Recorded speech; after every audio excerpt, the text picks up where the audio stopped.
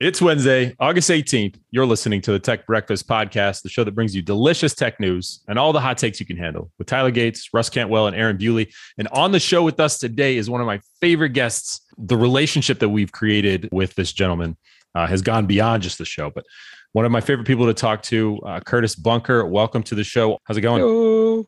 Great, man. Good afternoon. Welcome back, man. Thank you. Good. Glad to be here. Wait a minute. So we're doing the show right now? I thought that we were about to play Splitgate. That's next. Splitgate's next. Also, welcome to the show. I just Russ just showed up and realized that we're actually doing the show. That's fine. We can do the show too. That'll work. We do it at the same time? Are you going to stream Splitgate while we record Tech Breakfast? I could. I have that. I would actually say that I could probably do that regularly, but when Curtis is on, I need like at least 20% more of my brain. Or an he extra always goes both, really. I mean, let's be honest. I'm slowed down today. A little bit slower today. Yeah. So Russ brought it up. If y'all haven't played Splitgate on Steam, do it. It just caused me to order a new system. So I've got an Alienware on the way just so I can get me some more Splitgate. Just so we're clear, Bewley says that like that's not a good thing. That's opportunity. That is a good thing. Like when people are like, "Oh no, my graphics card broke." You're welcome. You get a new one now. Like this is a good thing. So I love it because we played the other night and Aaron's like, anytime I get close to an enemy, the entire game comes to a screeching halt. And I was like, are you still pretending like your dedicated GPU? I've got big old bunny ear air quotes going on here. In your laptop is sufficient for this? And he was like, Yeah, it's a 3.5-year-old laptop. Anyway, whatever. We don't need to go down that road. Yes, I'll take all the wreckage here. Well, wait, we got to say one thing though, because Russ aptly described it. Splitgate, and then we're done with this conversation. Is basically Halo and Portal smashed together. And if that doesn't get you excited, then don't play it. But it should, so do.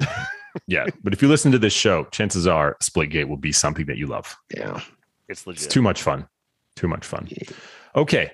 We're going to skip today in tech history because we're probably going to talk through a lot of this other stuff with Curtis. But Curtis, what did you wanted to start with? You were talking about modern data science tools in the pre-show. I'm curious what you're thinking around that.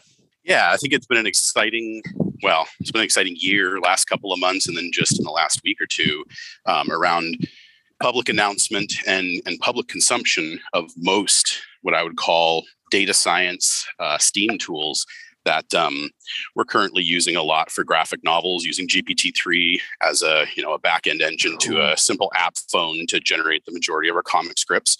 And we're waiting for DALL-E. DALL-E is an image. So the first one is your natural language processing. I think it would be unfair to just call it that. It's a transformer, right? GPT-3 is a transformer, and there are many that are coming out. We got new news as well around like China releasing one that's a lot larger from a transformer set. Another person leapfrogged. So the general world of transformers is really heating up. And I know I go all over the place, but my brain's like zeroed in on this just now. The HAI Labs at Stanford, Human AI Labs, is announcing I think they called it a workshop. Yeah, it's 2 days. I don't know how interactive for outside people, but it's the foundations. I think they're calling it the foundations. And it goes into transformers. It goes into these super transformational technologies that we may be headed for exponential change with. And Fei-Fei Li and Eric Brynjolfsson and all these great people over there at the the labs over there are participating with, I think, if I recall, it was like hundreds of scientists, ethicists, economists. Sorry. I love so. Go ahead. Oh well, you have a whole contact list in your head of people that you always drop as if I should know who they are. I know. And I'm like furiously typing notes. Yes, it's because they're so exciting to me, and they're so to me in a world of trying to communicate a lot in social media. Yeah, it's super discouraging to me. It's one of the few things that really boils my blood that you can have people of their caliber contributing to humanity. And you got to carefully word this because I'm not saying they're like invisible or anything like that. I'm just saying it's disgusting to scroll through, and find out Ninja is talking about, some new Pokemon game.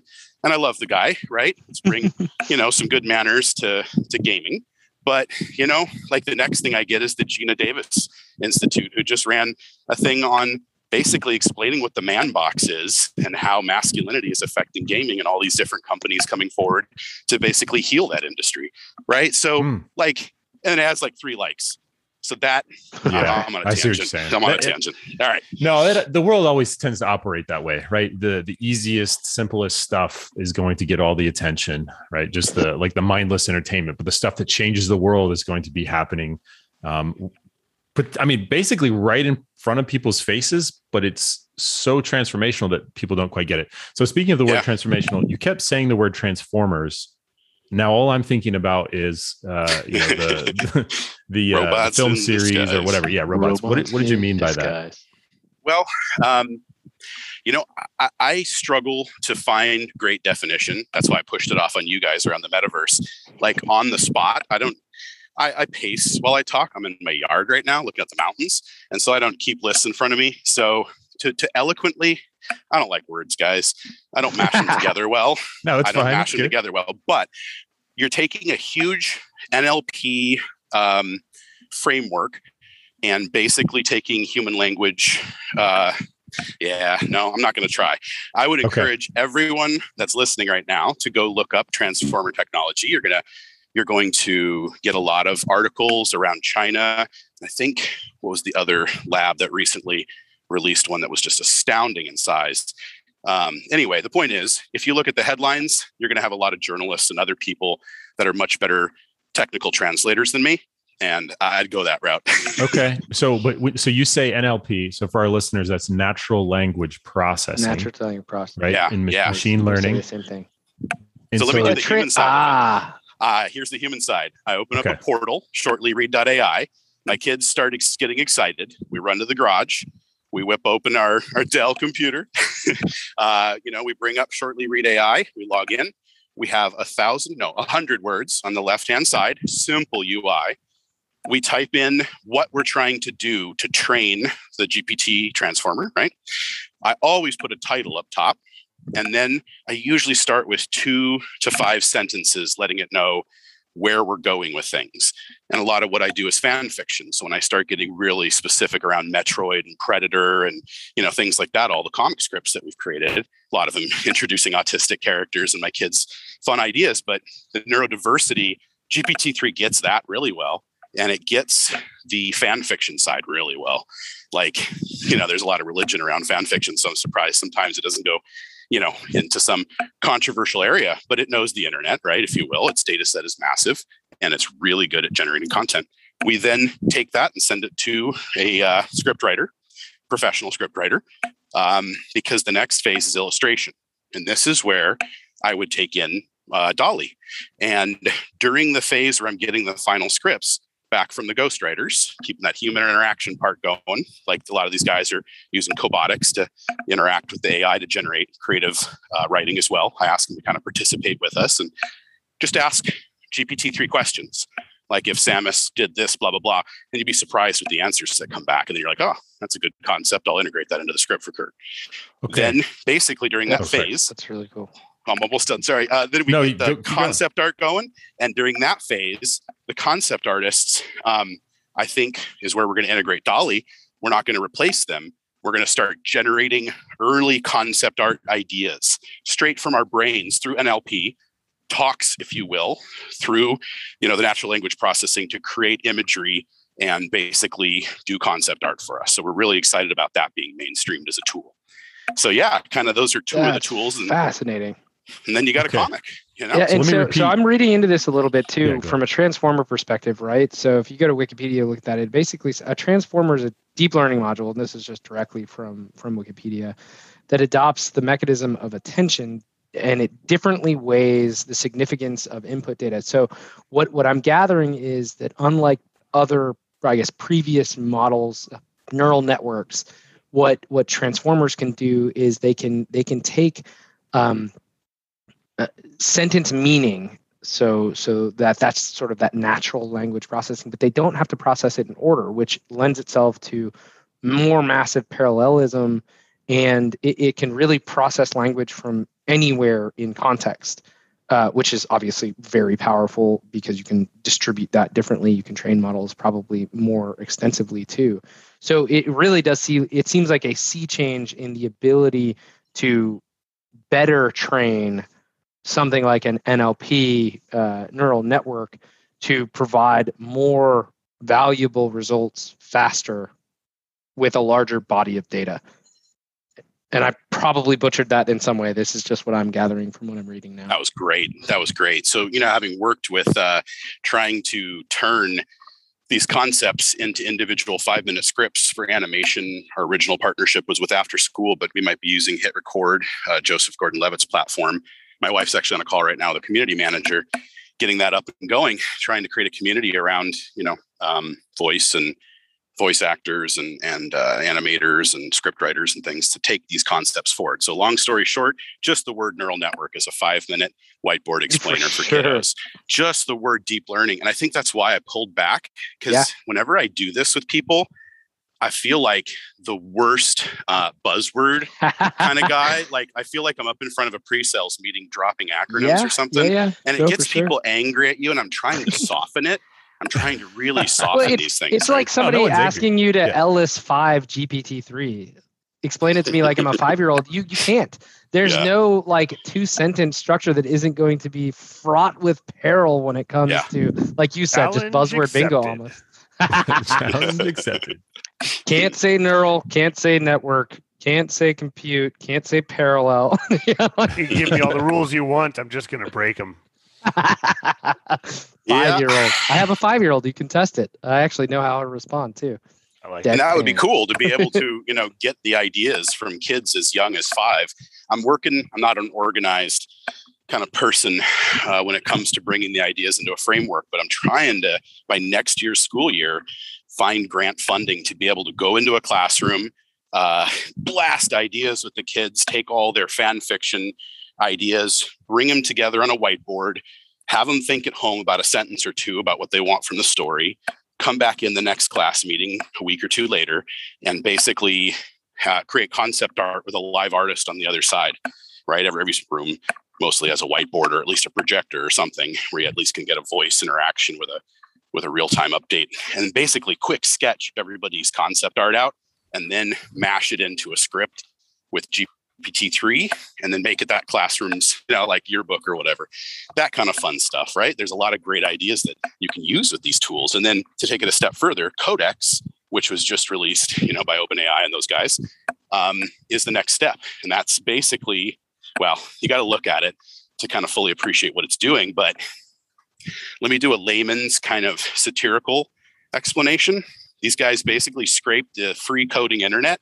They took advantage of open source in some ways, scraped everybody's languages, and basically the NLP voice part, it was not demonstrated this week, but basically live in front of the world, they talk to an AI through keyboard, right? Your input device is still keyboard, and basically got the AI to write a game live in front of everybody, and then basically write out a whole bunch of scenarios. So the idea is AI creating for you. So Codex is beta tested, and it can basically take the kids to the next level. Great, I had this idea. Now let's create an animated game or an animated story out of the graphic novel using Codex. It's 12 languages. It's, it's super proficient across all the common JavaScript and all that kind of stuff. Python. Okay. So we're already getting to the point where GPT-3, which I would argue not too many people already know much about, the OpenAI Codex is already a descendant of that, right? Things are going really fast. Yep. And what I'm reading here, it's training data. It contains both natural language and billions of lines of source code from publicly available sources, right? Including code in public GitHub repositories. Let's see, it's most capable in Python, but it also has it is proficient in over a dozen other languages, including JavaScript, Go, Perl, PHP, Ruby, Swift, and TypeScript, and even Shell. That's wild. That's wild to think about a language system that is familiar with all of basically everything on GitHub and all of the natural languages in the world. It breaks my brain to think about the next part of that sentence. Yep. it opens it up. But we're so trained in dystopia, like your brain starts, oh God, my friends and their jobs and all these articles coming out in Forbes and that's a good the acceleration of automation. But God dang it, when is there like Forbes lifting up me and 6 other authors who are using these tools to massively create employment? We're, funds are tight right now, but at a certain point, we had 35 people from around the world working, and it went from 12 after we went to GPT-3. These are contractors who needed help. You want to start from the bottom up? I'm sorry, I'm getting sanctimonious. No, it makes sense. Yeah, no, it makes sense. One of the other sentences in here, OpenAI Codex empowers computers to better understand people's intent, which can empower everyone to do more with computers. That's the big thing, right? Yep. If I can help a computer understand what I want to do and want to see and want to write, it says, maybe you mean this, maybe you're thinking that. What if we mold these concepts together that I'm aware of, being the computer, and tie that into whatever it is you're thinking or presenting to me as input? And then it can present 1,000 different options to you to help your brain lead you down a new pathway of inventing something new, right? Whether that's a paragraph in a comic story, or it's an invention of some kind with lasers on the backside of the moon to help stop asteroids. I'm just saying as an example. This is the way Google wants to evolve the sort of the way phones are used. They even lately in their latest sort of, I don't know what you'd call it. It wasn't an unveil because smartphone launches are weird these days. We know it exists, but it hasn't been announced yet, and Google's confirmed it. But when they talk about their new phone, they talk about things that people usually do to compare phones, and they talk about very fast stuff that processors and RAM and all that stuff, and they say that they're competitive in that. But the stuff that they're really working on, they'll tell you it's like, we don't have a way to benchmark this stuff yet. Like, we're working on specific AI processors and stuff along those lines, and things we want to do with AI in the phone. And it's starting with the obvious stuff, which is like, the voice speech to text and translating things and camera stuff like that. They've already been working on for a while, but they want to transform everything that they're doing on the phones, and the way you use the phone is working with AI assisted all the way through. So we're seeing this proliferate through a significant amount of different areas in the industry. Yep. Personal digital assistants, virtual assistants, virtual avatars, call them what you want, but we're very close. I thought it would come a little sooner after CES a year and a half ago with Samsung, but their personal digital assistant was pretty underwhelming. And Bixby, I think awful. Yeah. I think somebody stepped a little ahead of themselves there, and then the whole industry pulled back and said, let's not promise full self-driving here. Let's pull back and work on this a little more. And now you're starting to see, it's not an AI winter for digital assistants. It's just, I think people are perfecting it because they know the expectations are a lot higher. And I think they think human comfortability, with that type of technology is going to be really tough.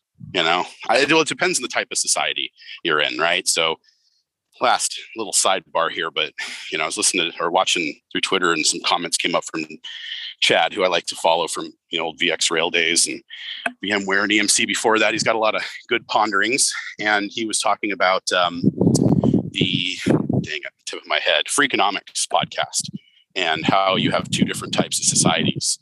And it was trying to get away from race, religion, all that kind of stuff that I try to avoid in Gaia's Seed, because you have a mashing together of all humans. How's culture going to work? And I got so many good ideas from that, and how, I think the podcast didn't take it as far as it could on adaptability to technology as one of the attributes, right? Independence, obviously, America falls in that bucket, but hey, Curtis, adaptability. Sorry, real quick. We're getting quite a bit of wind noise or rustling or something.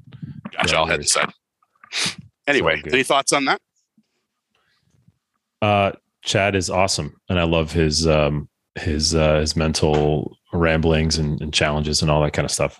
I got to be honest. Sorry, Bewley, but my initial thought when you say adaptability to technology, I think in my mind I was thinking like Cyberpunk 2077, sort of adding technology into my brain. What do you mean when you say adaptability to technology specifically? That in relation to the Freakonomics podcast, that you think they could have gone further? Like, what's an example? Where'd they go, and where could they have gone? Well, I'm only halfway through the first of the series, so I'm going to talk about where where I'm at, mentally on that. So they basically, it's not an Eastern and Western. It really gets rid of most of the cliches. They just go into the two subtypes, and then they start going into political systems. They start breaking it down into acceptance of facial recognition. They don't go all dark, like, social credit scores and things like that. They talk up at a level that's very intriguing around how technology manifestation at a government level is going to accelerate very quickly. And it kind of, for me, references, it's hard not to call it Eastern, but you're seeing a lot of articles around the intent of Eastern nations to leapfrog the traditional power holders. And we're not just talking China. We're talking like the Philippines was in, a bunch of magazine articles here recently around its very aggressive adoption of next gen technologies, right? National identity systems that are not, I'm not saying get rid of all anonymity, but God, look at Twitter, right? So some balance around a national identity system that allows to people very, very quickly to get loans, microloans, allows them to use digital currency, allows them to, I could go on and on and on, guys. These are more in the political realm, but when it broke it down into, what are these attributes? They spent the first 20 minutes really trying to define what they were going to say. It really made it apparent to me that the next set of values that could be important this decade are going to be just the general adaptability to significant digital change. Is that a better way? It's a lot. It's an interesting aspect to think about. I'm sitting here looking to add the podcast to my list here. I don't know where I stand. I definitely think that it's an important topic as far as like the human ability to adapt to change. Here's what I struggle with. Not to, maybe this is gonna be the realest podcast we ever have. I think we struggle as a human race to assume positive intent with anything that we do. And I think that is the biggest attributor to people being hesitant to adopt or want to adopt anything that a powering entity tries to give them. And I think technology is at the forefront of that. So I believe that it's going to take a significant cultural change, or even maybe even a stick as opposed to carrot approach to seeing this type of change. Just because Twitter was a great example. Twitter is what is giving me this opinion. Just watching the things that people come to conclusions about on Twitter is fascinating and infuriating to me, but it's the human element of life. And I think that's an element that, I don't know. Right now, everyone is very negative, and I think there's a lot of distrust in the world, or at least the distrusting opinion is the one that's most prevalent and easy to find and see, which means it proliferates to a lot more places much more quickly than the positive one does. Amen. Yeah. And I think that's been proven out too. I agree. Something I often come back to is the law of diffusion of innovation, the bell curve, right? Bell curve can be described or can be used to describe a lot of different things. Yep. But specifically diffusion of innovation, when you look at our industry, when you look at technology, when you look at anything that's changing quickly or whatever, you're going to have that 2.5% that are innovators, like Curtis, that are constantly thinking out to like 2050. And that's the world that they live in. It's wild, right? And then you've got the early adopters, which are maybe us that are fascinated by what Curtis is saying. We're like, hey, we're on board. And then you've got the entire rest of the 85% of the people that are going to be, you got early majority, late majority, but 70% of those, that's behind all that, right? And they're constantly going to be challenging the adoption of those things. I mean, if somebody invented, replacing one of my eyeballs and I could just, do a scroll wheel on the side of my head and switch to, heat vision or night vision or, see-through smoke or whatever. I'd probably. Are we in Predator fan fiction again? Where does we do that? Wow, we kind of went down a different rabbit hole there. I stepped away for just a minute, and Aaron just totally off his rocker. I'm not off my rocker. I'm kidding. I'm trying to follow. Yeah, I mean, I'd be interested in something like that, but for all those scenarios that you need to see through smoke walls. No, I don't know. I'm just. Well, you know what's funny? The what you're talking about with what's it called? The law of fusion of innovation. The fusion of innovations. Yes. Yeah. I was trying to explain this concept I wanted to actually use this in a presentation 2 or 3 years ago at my engineering conference. So at ours, at SHI's engineering conference. And I ended up having to scrap it because conceptually I was told by the people who were reviewing the content at the time that it just felt like it was too much and that no one was going to understand and be able to drive this concept home. And that was at a technology company filled with engineers who do a lot of strong, innovative work. Yeah. And so I was trying to, and I boiled it down very simplistically at the time, at least in my mind I did. And I really felt like that moment opened my eyes to, if I can't talk about that in this environment, how in the world would we be able to talk about these much larger concepts, especially since, by the way, I was using the entire idea of diffusion of innovations in order to sort of help conceptualize the way we adopt things in the industry. And if I can't even talk about the idea of adoption, how are we going to get the normal people in the world to actually adopt some of these more radicalized ideas, especially whenever you need that first, I don't remember the percentages, but between the innovators and the early adopters, it was about the first 15%. Correct. And they are so critical in order for the early and late majorities to even start taking things on. And so it's just an interesting thing where I think we're seeing this, and I'm not going to go into the stuff we're seeing it in because it can really drive some people crazy, but we're seeing this right now with the adoptions of certain things in life where even that first 15% isn't affecting a whole lot of the early and late majority. And I just feel like these concepts have to be taught and brought to the forefront, and people don't want to. I'm not talking about cryptocurrency, but we can switch the podcast to that to make everyone happy if we want. No, I'm just kidding. I'm sorry. It was like the only piece of feedback we got was less crypto. Don't talk about crypto. Well, we can get into that as a part of education for children, right? Yes, Curtis. So let's just just 1 second. So I spent the early part of my life in social work. I'm passionate here. Just give me 1 second. It was heartbreaking to go and spend a year. I don't think I should say the name of the facility. This was a liberal experiment, if you will, poured cash by Microsoft, Toyota. If we help these children, can they thrive? Slapped into the middle of Portland in a gang territory, leased the park for a year or 100 years or something for like $1. Can we slap education, mentorship, therapy, sports, nutrition? I worked there, guys, for a month or two during the first part of my years in social work in college. And man, holy cow, when you get into inner city scenarios, the lack of schooling and education, it can be profound. And I think that AI can help significantly. I think that adaptive learning and judging where a kid is at by having a teacher with a HUD, a heads up display in front of them, and goes, oh, Sally's having a real problem here and Billy's having a real problem here. And maybe even more intelligence saying, why don't I link these two together? One really has, reading comprehension and the other has, issues with mnemonics or whatever, right? So the point is, I think that these tools are out there to help the kids. And I learned in social work really early on. So I focused in juvenile justice and youth substance abuse. I don't care to want to help adults much anymore. They're so lost. They're so in their ways. And the amount of exponential change that I see coming from a social level, studying computational social science, using data to understand what's going on in the world, right? It is going to be profound. And I feel like we should invest 10x what we are into children from 5 to 18 right now and get them up speed, get them ready for quantum workforce, get them ready for cobotics, make it natural for them to ask a computer a question rather than think they need to know everything. I'm done. I'm going to pause. Sorry.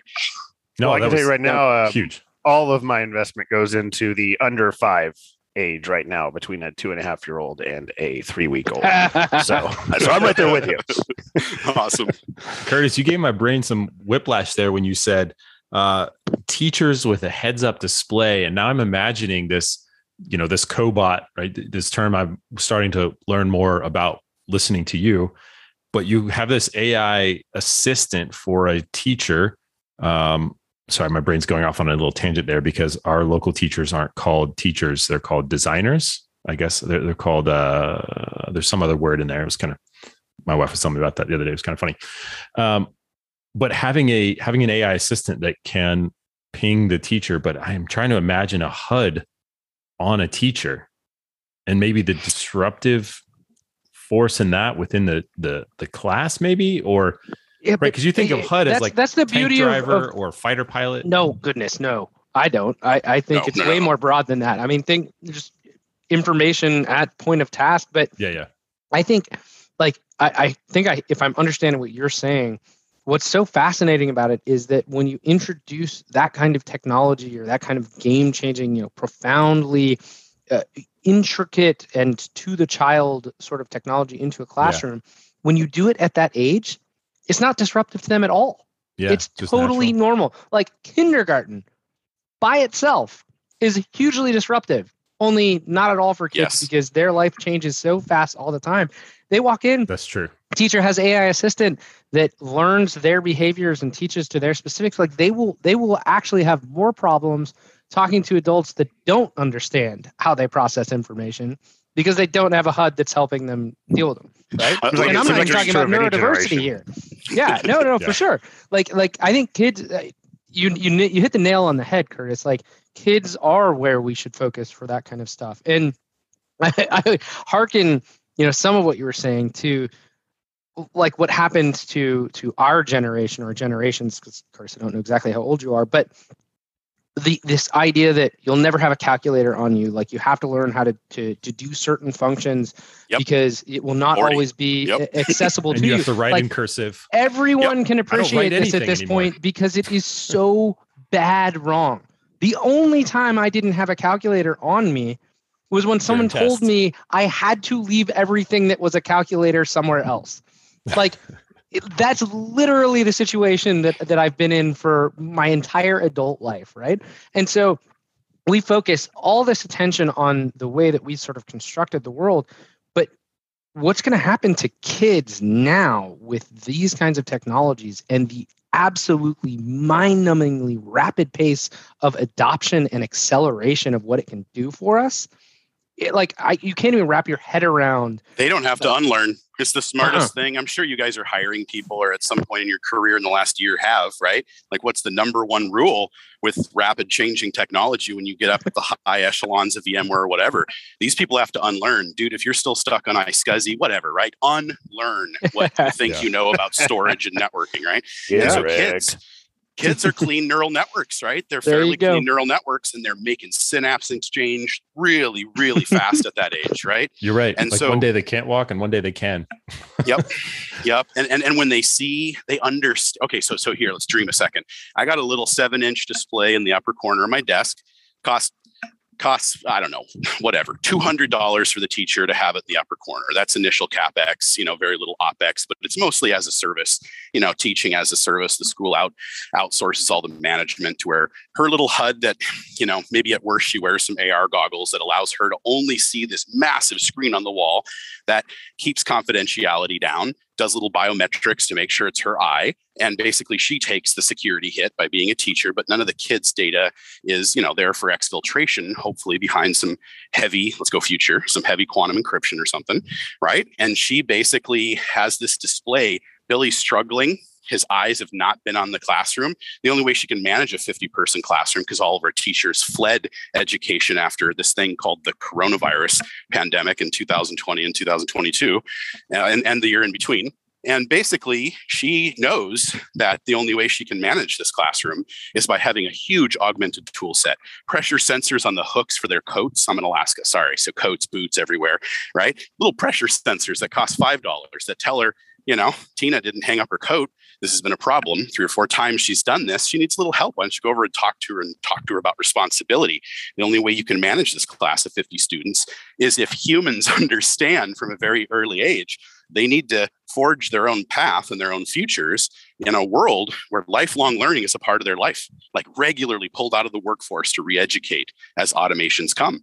And you teach kids that you teach them to trust robotics and cobotics and trust these things and interact with them, play in Lego robotics. And I'm going to drone on again. So I feel like those things are easily achievable. And I don't want 1 to 50 with teachers. I want 1 to 20 and an excellent experience. But I don't think we're going to get it. So let's give them some tools, the stuff that the HAI labs discuss all the time. That's wild, man. That's wild. The amount of sensors that you could think about that would go into what if the teacher could, in this heads up display, get alerts to heart rate variability within their students? Yep. You know, like that's getting into medical. I'm a fan of not doing too much scan of the actual children. There's so many ways that you can help. First, let's get easy I'm setting wins. that aside. Yes. Absolutely. Yeah, absolutely. Think of what if, let's go into mental health a little bit. What if you could sense panic attacks? What if ADHD was raging in a child and it wasn't his fault, and a simple Apple Watch let you know that he needs a koosh ball to play with, like my kids did, or my kids sat on a bucket with a pillow duct taped to the top of it. If they went into a chair, they just completely disappeared from the world. But if you made their body balance, they eventually went to a T chair balancing, and that helped them to keep focused. But damn it, what if AI recommended those things because it just, was with the children in the classroom helping the teacher and said, hey, let's try this for George or whatever. And even better, to your point before, right? AI will have the capacity to take all of that data for 50 students in your future example and actually provide guidance across all of them almost instantaneously compared to what it would take a human teacher to do. I mean, it takes the course of a school year to learn every kid's, habits and learning styles and how they respond socially, for instance. AI can do all of that simultaneously for all of those children. And even if you don't have 50 kids in your class, if it's not a requirement just because of scale and scope, because I see some major downsides to that if it's the real future anyways, like 20, 30 kids, a normal, public school classroom size, hugely beneficial to be able to get all of that stuff early.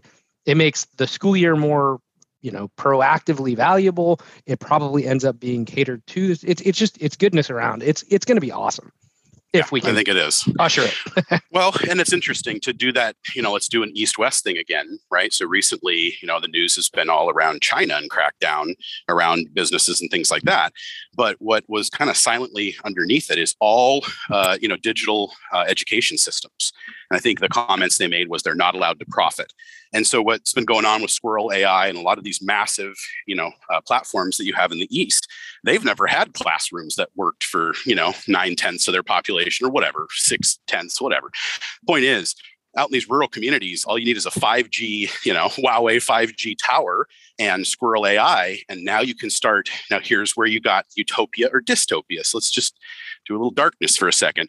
Here's how you can harvest all these brilliant brains from out in these rice fields, if you will, these rural farming communities or whatever. You can basically prey upon, if you want to look at it from that direction, which I wouldn't put past some authoritarian governments, but God dang it, like it can also, let's look at it from the flip side, just within their country. What if they were able to bring their family out of poverty? They were instantly elevated. The system rapidly saw, whoa, this one's smart here. Get him into Beijing, take his family with him, right? And so a true meritocracy, if you will, based on, harvesting very simple, it's almost like recommender systems. I know a couple of you are reading AI Superpowers, like that was wave one. That was AI 1.0, right? Recommender systems are easy. I recommend this person take this course. I recommend this. I recommend. Next thing you know, you're at the top of your, gaming stats medal list, and you're working in Beijing in the quantum computing labs. So there's two sides to the coin, and I don't think we talk enough about the utopian side of uplifting. I focus on neurodiversity. Look at the stats: 80% unemployment, depend on how you define autism, right? Not good. Look at Microsoft and all these, neurodiverse hiring programs. That's a start. But what if out of high school, these adaptive AI systems understood some of these savant-like capabilities and were able to document some of the struggles that they have with communication or other social aspects? And I'm droning on again, just thinking out loud. Nope, it's all fascinating stuff. I think those are the kind of tools, and that's great too, because I think I've mentioned it before, but my mom worked with neurodiverse students basically her entire teaching career. And, awesome. Something that she always injects into conversations like this is the very human sort of empathetic side, which is the goal for any child. And keep in mind that a lot of times when people talk about neurodiverse individuals, obviously there's a spectrum. Some kids are categorically unable to care for themselves right now, as an example, right? Like they will never have independence. There are children with conditions where this is basically accepted as a fact, right? But from my mother's perspective, and something that resonates with me, anything that we can do to enhance an individual's ability to integrate or enhance their ability to be more independent is absolutely the burden of society as a whole. And I see, just based on some of the stuff you're saying, there's going to be so much application for this kind of technology to help enhance, kind of those of us in the most need in our world, right? And that's pretty cool, because unfortunately, I think right now the human collateral necessary to lift up those most in need, it often ends up resulting in them not getting the appropriate amount of care or attention. If we can help relieve the human time that is needed to be spent, and that doesn't mean it should be eliminated. I'm not saying that at all, but we might be able to far exceed what we thought we would be able to do for lots of these individuals. And it's not just about identifying and helping, savants, as you said, sort of integrate into a working society, but also just getting any individual closer to independence is feasible, which is pretty cool. Yep. Maybe superpower is the better word. I know Greta Thunberg, popularized that and turned it into something that a lot of people have issue with. But I agree with you. I don't like the term savant because it separates. And then I believe that these tools are going to dig deeper into the capabilities, nonverbal capabilities of the brain that are going to accelerate creativity and I call it Revenge of the Nerds, right? Maybe Revenge of the Nerds 2. This decade, 2020, is Revenge of the Nerds, right? All the nerds are running things now, and the politicians are angry and getting swept aside and, trying to figure out how to be nerdy, but you got to, study and all that. So next decade is going to be all these kids with these new tools and talk about a young generation saying, step aside, grandpa. Like, they're going to come up to speed and just like fact time check them in real time. Like their Apple Watch is listening to the conversation, some political thing. Going, no, that's actually wrong. I've validated that across 6 sources, or my watch did. So you're lying, right? Judges trying to put sentences across, and a young, court apprentice or whatever you want to call it with a HUD going, So I don't want to publicly say this at first, but you're racist. Like the system tracked what you're doing, and it saw that you read these articles and that you understood that this is how these people were sentenced. And, you're going to have to prove, or you're not racist. Sorry, beep. System corrects itself. It goes, you're going to be seen as racist if you do this, because there's so much bias in what you're doing. Are you sure you want to do that, Judge? I'm all for that kind of world. Yeah, that's pretty cool. I think something else that's been really interesting, and I'm sorry, because I had to step away for a second. So if you guys touched on this, my bad. But, when we started the conversation with you today, Curtis, you were talking about GPT-3 and neural language processing and things like that. Something else that I think is really, really cool, because it makes this so real, is the ability to process. You mentioned inferences and stuff like that. Like, inference learning at this point is being used everywhere. So you can train massive neural network models, and then you can, optimize them, and you can get them out to inference. So it could be run on a handheld. You've got Google and Samsung and Apple, and they're all working on silicon dedicated to AI processing, in your hand. So not only is this sort of utopian or otherwise future where this capability set exists and these models are being trained at scale in data centers, but you as an individual are realistically going to have enough compute in your hand to really start to use it soon. So, quantum, right? Google's roadmap is to have in your hand a vetted out stacked qubit ECC processor that fits in the palm of your hand, right? You watch their roadmaps from the last couple of weeks. So I just want to stretch it one further before I hand it back and go quantum in your hand. So quantum endpoints, quantum internet, post quantum encryption. Now go. Well, no. And that was exactly my point. I mean, I think it's really interesting. I'm kind of curious your thoughts when it comes to scaling this. We talked about adoption. We talked about the curve as things go into it. What are you seeing, especially, you talked about content creation, how you're actually using some of these sort of frameworks to do something I wouldn't have even necessarily considered until you really brought it up. Like, who's really dominating the space to help bring this sort of futuristic artificial intelligence, especially if we're moving towards general intelligence in that space, who's really moving the needle now and democratizing the capability of the data science community to use open source or otherwise enterprise supported. I don't really care what the model is. That depends on commercial versus non. What are you seeing? Who do you go? Where do you dig into for all that stuff? Yeah. Okay. So I have about 4 or 5 newsletters that I keep, on the regular read, and they basically provide more than enough content that I can consume during the week to kind of keep up, within. I think one of them is kind of quantum based, but they all mix, quantum and AI mix a lot together.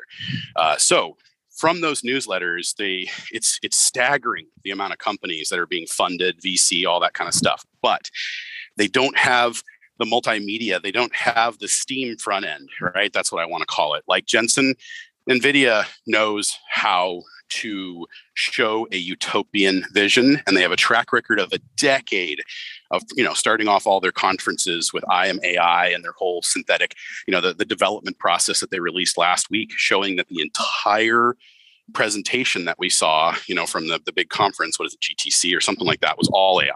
Right. And they break it down for 25 minutes, showing the entire thing is an illusion, essentially a metaverse. Right.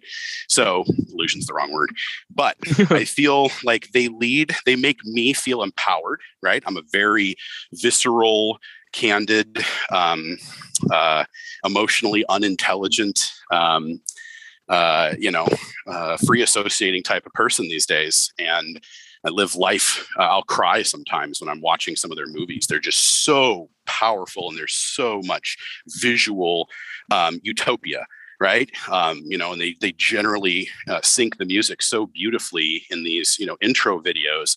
It's so different from getting on, all the stage shows that I've been to in technology. Theirs tends to be embracing STEAM, almost like the early Apple or early Adobe crowd. Like, this is where creativity goes. Now, on top of that, it seems like exponential amount of products. And it seems like they're not announcing them. They're announcing that they're already there and integrated, right? You've got, a lot of people hear about, some of the great things going on with supercomputers. Cambridge 1 is, I think we're going to see a Nobel Prize coming out of that thing, every quarter if we start hitting intelligence explosion levels that it feels like we're at the early sparks of, right? And so cobotics scientists that want to remain, valid and employed and really integrated in the top tier involvement of humanity's expansion are going to be cobotics engineers. They might be the early transhumans.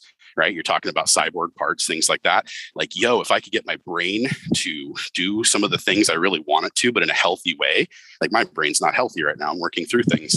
But if I could get my brain to turn off and turn on at the right moments just for me, I could create a lot better. Right? So NVIDIA, Cambridge 1, we're about to head into AI Day with Tesla.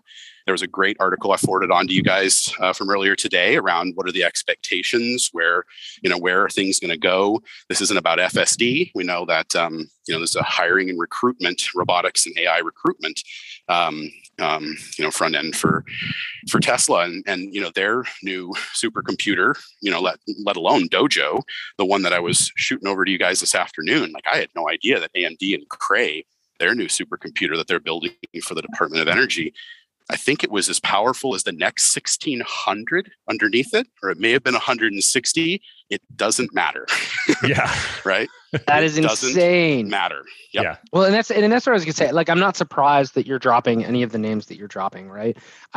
The shift in computing to GPU driven functions drew some very obvious players into this market, which, by the way, dovetails off of one of the announcements we talked about on our last show, which is Intel's getting back in that mix, right, in the GPU space. And I expect fully that, like Russ said, there's room for a third big player when it comes to GPUs, but the reason isn't just GPU hardware. They need to be competing at scale for these high performance compute environments. I mean, you mentioned NVIDIA as a player, then you talk about Cambridge 1. Well, Cambridge 1 is one of NVIDIA's superpods. It's a DGX system. That's right. NVIDIA underneath the covers. I don't know enough about exactly how they're doing it, but a lot of companies are using NVIDIA's suite of AI tools, which is designed to bring at scale support to customers that want to leverage deep learning, machine learning, and then deploy it at scale. So from beginning to end of that pipeline, right? Yep. And AMD must be doing similar things, though I don't hear as much about them in the I guess the software side of the equation. NVIDIA has right? the ecosystem. They don't just have the software and the hardware. Right. They have the trust it's all of everyone. They have, hopefully, they have ARM coming on board. Like Intel, right. Gelsinger. So if it gets approved, sure. Your guys' comments always are spot on. Like Gelsinger can do magic, but for my study of him. Okay, well, I've followed the guy closely. No, I agree. I'm just joking. No, it's a fact. Sure. I think he can turn it around, but boy, does he have, because you're not talking about some toxic corporate giant. We all work in technology. We know what these people were like. We're talking about NVIDIA. It's like, oh, it's NVIDIA, you know? Like, who the hell hates NVIDIA? There's something so special about people who use AMD hate NVIDIA. So true. There is something special about NVIDIA in the space, in my mind, because they have that element that so many companies that try to do similar things don't, which is they have gamers, they have content creators that are happy to be using them as sort of the go-to platform. So they end up being a bit of a golden child from a corporate image perspective. And then, of course, they've done phenomenal things with the gear and with the software, and they really are bridging the gap and painting that futuristic picture. And yeah, I think you're spot on. It's really, really neat to see it. And I'm really curious to see where the I guess the other emerging players come in this space too. Because even if they all end up using NVIDIA SuperPods underneath the covers to just get the most egregious, super numbers when it comes to total throughput and cores and all of that together, it's really like the applications are what's going to be so phenomenal. Yeah. And like we're getting to the point where you can go get shared time on a supercomputer and you will be able to process anything you want at any scale and then bring it to the general public in their hands and their little, handheld quantum computer, right? And I don't think there is any industry that isn't going to be significantly impacted by the introduction of well-refined and optimized AI. Power optimized, Power optimized for sure. It like name one. I really don't think they exist. And I think you kind of nailed it when you talk about childhood development and mental health. Like, these are things that you wouldn't expect an algorithm to be able to help us solve, but I think they will. And those are probably some of the furthest fetched things, right? Yeah. So that's the explosion of autism assessment. It's all humans pushing back going, I'm not so sure. It's been complex for us to do this for the last 20, 30 years since we started addressing Asperger's and, autism spectrum disorder. And how could a machine do it? And I'm just like, boom, scan my kid's eyes, right at birth. They're seeing these things, within 6 months to 12 months, regular checkup that you just go in and it's like, based on eye tracking, like this is 80%.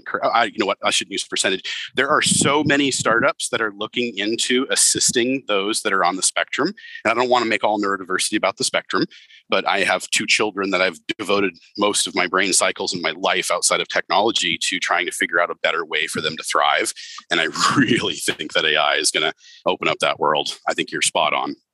Cool. It's exciting. It's colorful. It's very Bob Ross. Right? Yeah. Happy little accidents.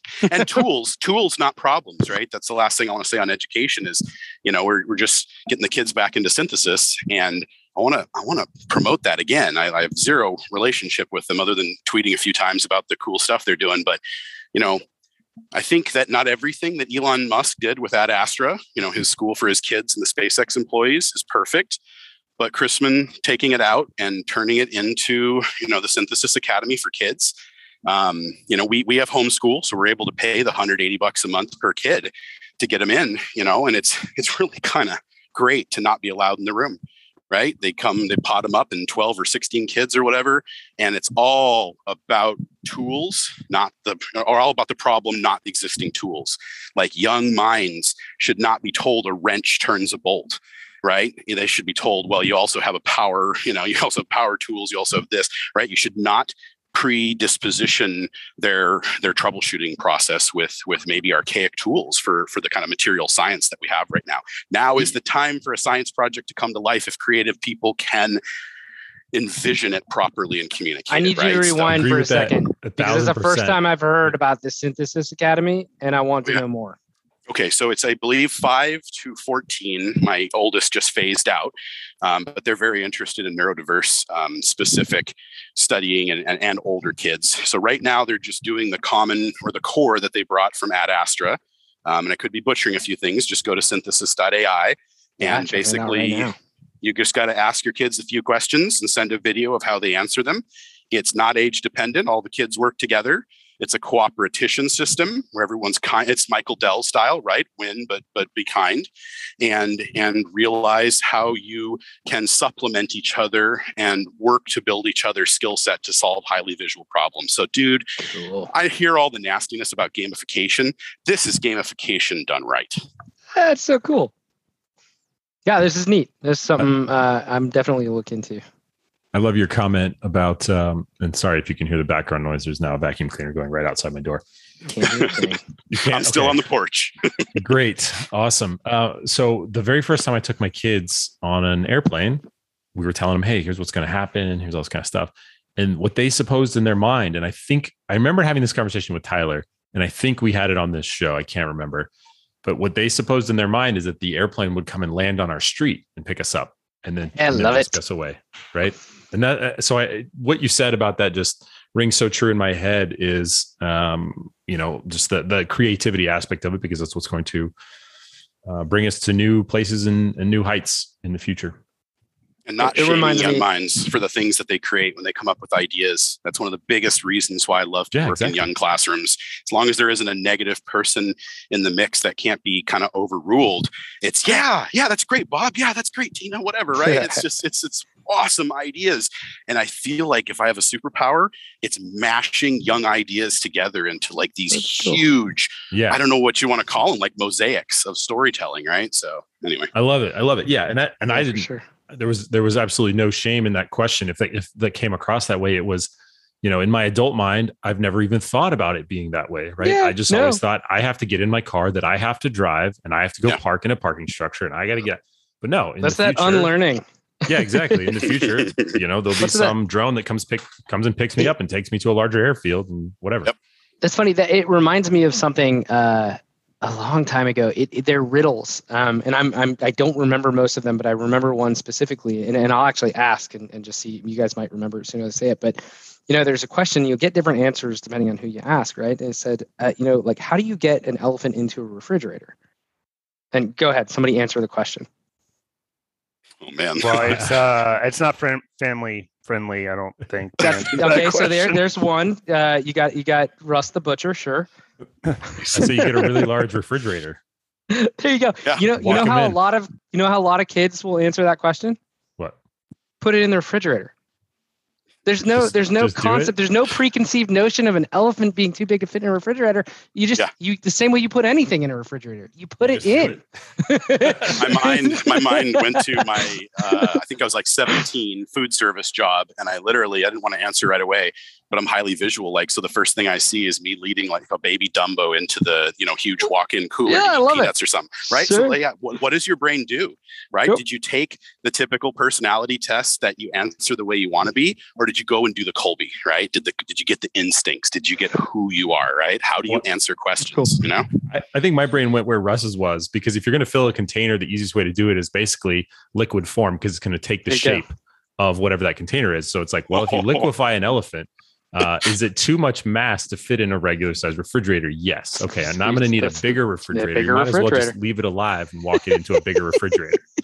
and it's funny because we automatically apply constraints, right? Like, well, elephants are really big, and refrigerators because there are the size of a door. No, there are not. There are constraints though. No. Yeah. We have entirely refrigerated trucks for material. You could walk an elephant into that. It's still a refrigerator. How do you fit all the animals on the ark, right? Well, we have modern technology that you can blend magic and religion together and say, well, you just sequence their genome, draw some blood, and then you recreate them on the other side, right? So they can fit lots of mosquitoes in resin. Nice. All right, That's awesome. let's Curtis, let's roll out the red carpet for you to steal the first we feast phrase there at the end. Thanks for your hour of time here, man. Is there anything you'd like to promote before we shut it down? Yeah, I think we're kind of at a next push within Bifrost, and that is doing better and creating community. We've got a lot going on Patreon that's been fun, but we have ideas, lots of ideas that are ready to execute around Kickstarter and taking our animation series potentially to hit record, which is a really popular collaborator platform that can kind of uplift everybody, rising tide type of thing. So we're looking for basically not so much social media. I have another person for that, but kind of community building. We're looking to do that on contract for someone that might be passionate around some of the projects. And we have promotions going on right now. We're finalizing volume 2 of Gaia Seed. So my wife just finished the script, and Jen has room for 5 more non-player characters. And I call them NPCs because the video game aspect, if that's where you want to be in it, it can be there. But it's introduction to the graphic novel as like not a key character, but we've got several people in tech that have responded here recently that wanted to be certain things like Leviathans and a Merfolk Prince, and we have another option where you can rewrite history, right? So it's $20.99 back. These are really, we have precious few flashbacks, but we're constantly, the AI and other characters are constantly bringing this young, Celine, Gaia's daughter, if you will, up to speed. And so you have flashbacks talking about what happened in humanity. So somebody wants to cure cancer. Somebody wants to invent the first holographic storage that gets us away from that cheesy old lame Flash, like we can start saying that soon. Yeah, I know, like spindles are so far in the past now. It's like, oh, that shitty Flash stuff. Don't you? I remember reading about holographic storage in a Popular Science in like 1992. Yep. Who's going to get to crack that? We didn't think protein folding would be solved, essentially creating life, and AI now did that and might win a Nobel Prize, whenever those come up here in a few months. So why not solving holographic storage? Because guess what, man, compute is through the freaking roof, but storage will continue, I think, to be a bottleneck for the next couple of decades. No, for sure. No question. I mean, I think that's acknowledged in the industry, right? In fact, I've been talking about it a lot because it's the book that I'm listening to right now. And again, I think Russ is too, but the AI superpowers, they talk about how with enough data, you don't even need the best engineers to get good results out of machine learning, deep learning to, create AI that's useful. Data is the resource, that we've mentioned for years, especially those of us that have spent time in the storage industry, that data, like your IO data, is the new sort of oil for the world. And it's starting to be very, very real, because the more of it you have, the more capable we are to sift through it in a very non-human way and make value from it. And so I don't even think it's a question. That's not up in the air at all. So that's great. Yeah, another good name drop. Another good name drop. And Andrew Ng is, between what he does with Coursera and deeplearning.ai and basically democratizing AI across industries, he's been on a huge push the last 6 months, massive push to basically show these shops with data scientists or not, how you can curate your data. We refer to it as ethical curation in our book because we have to create an AGI out of a data set. And basically the concept is, I think we're finally getting to the masses this ability to curate your data ahead of time and provide massive time to market and return on investment capabilities for data. No, exactly. Like you just hand them an array and they come back with ideas versus, the arrays doing it for you, maybe, as we talk about failing fast too, right? And that's where, like I mentioned it before, I don't think that there's an industry that isn't going to be disrupted by this. And the concept of watching old guard potentially fall to new companies doing things in creative ways. Like the hockey stick I think we're about to run into in the next 5 to 10 years is going to be pretty extraordinary, and it's going to be everywhere, which is absolutely fascinating. But dude, thanks so much for joining us. Thanks for bringing so many neat ideas to the table. Cool stuff you got going on with Bifrost and everything that you were working on as well. Great shout outs there. Love talking to you. But that brings another Tech Breakfast podcast to a close. Thanks, everybody, for listening. Hope you enjoyed it. Give us feedback. Let Curtis know you like what he's up to and what he brings to the show, because we love to have him on. We hope you do too. Tell your friends, and we will talk to you on Friday. Peace. Later. Guys.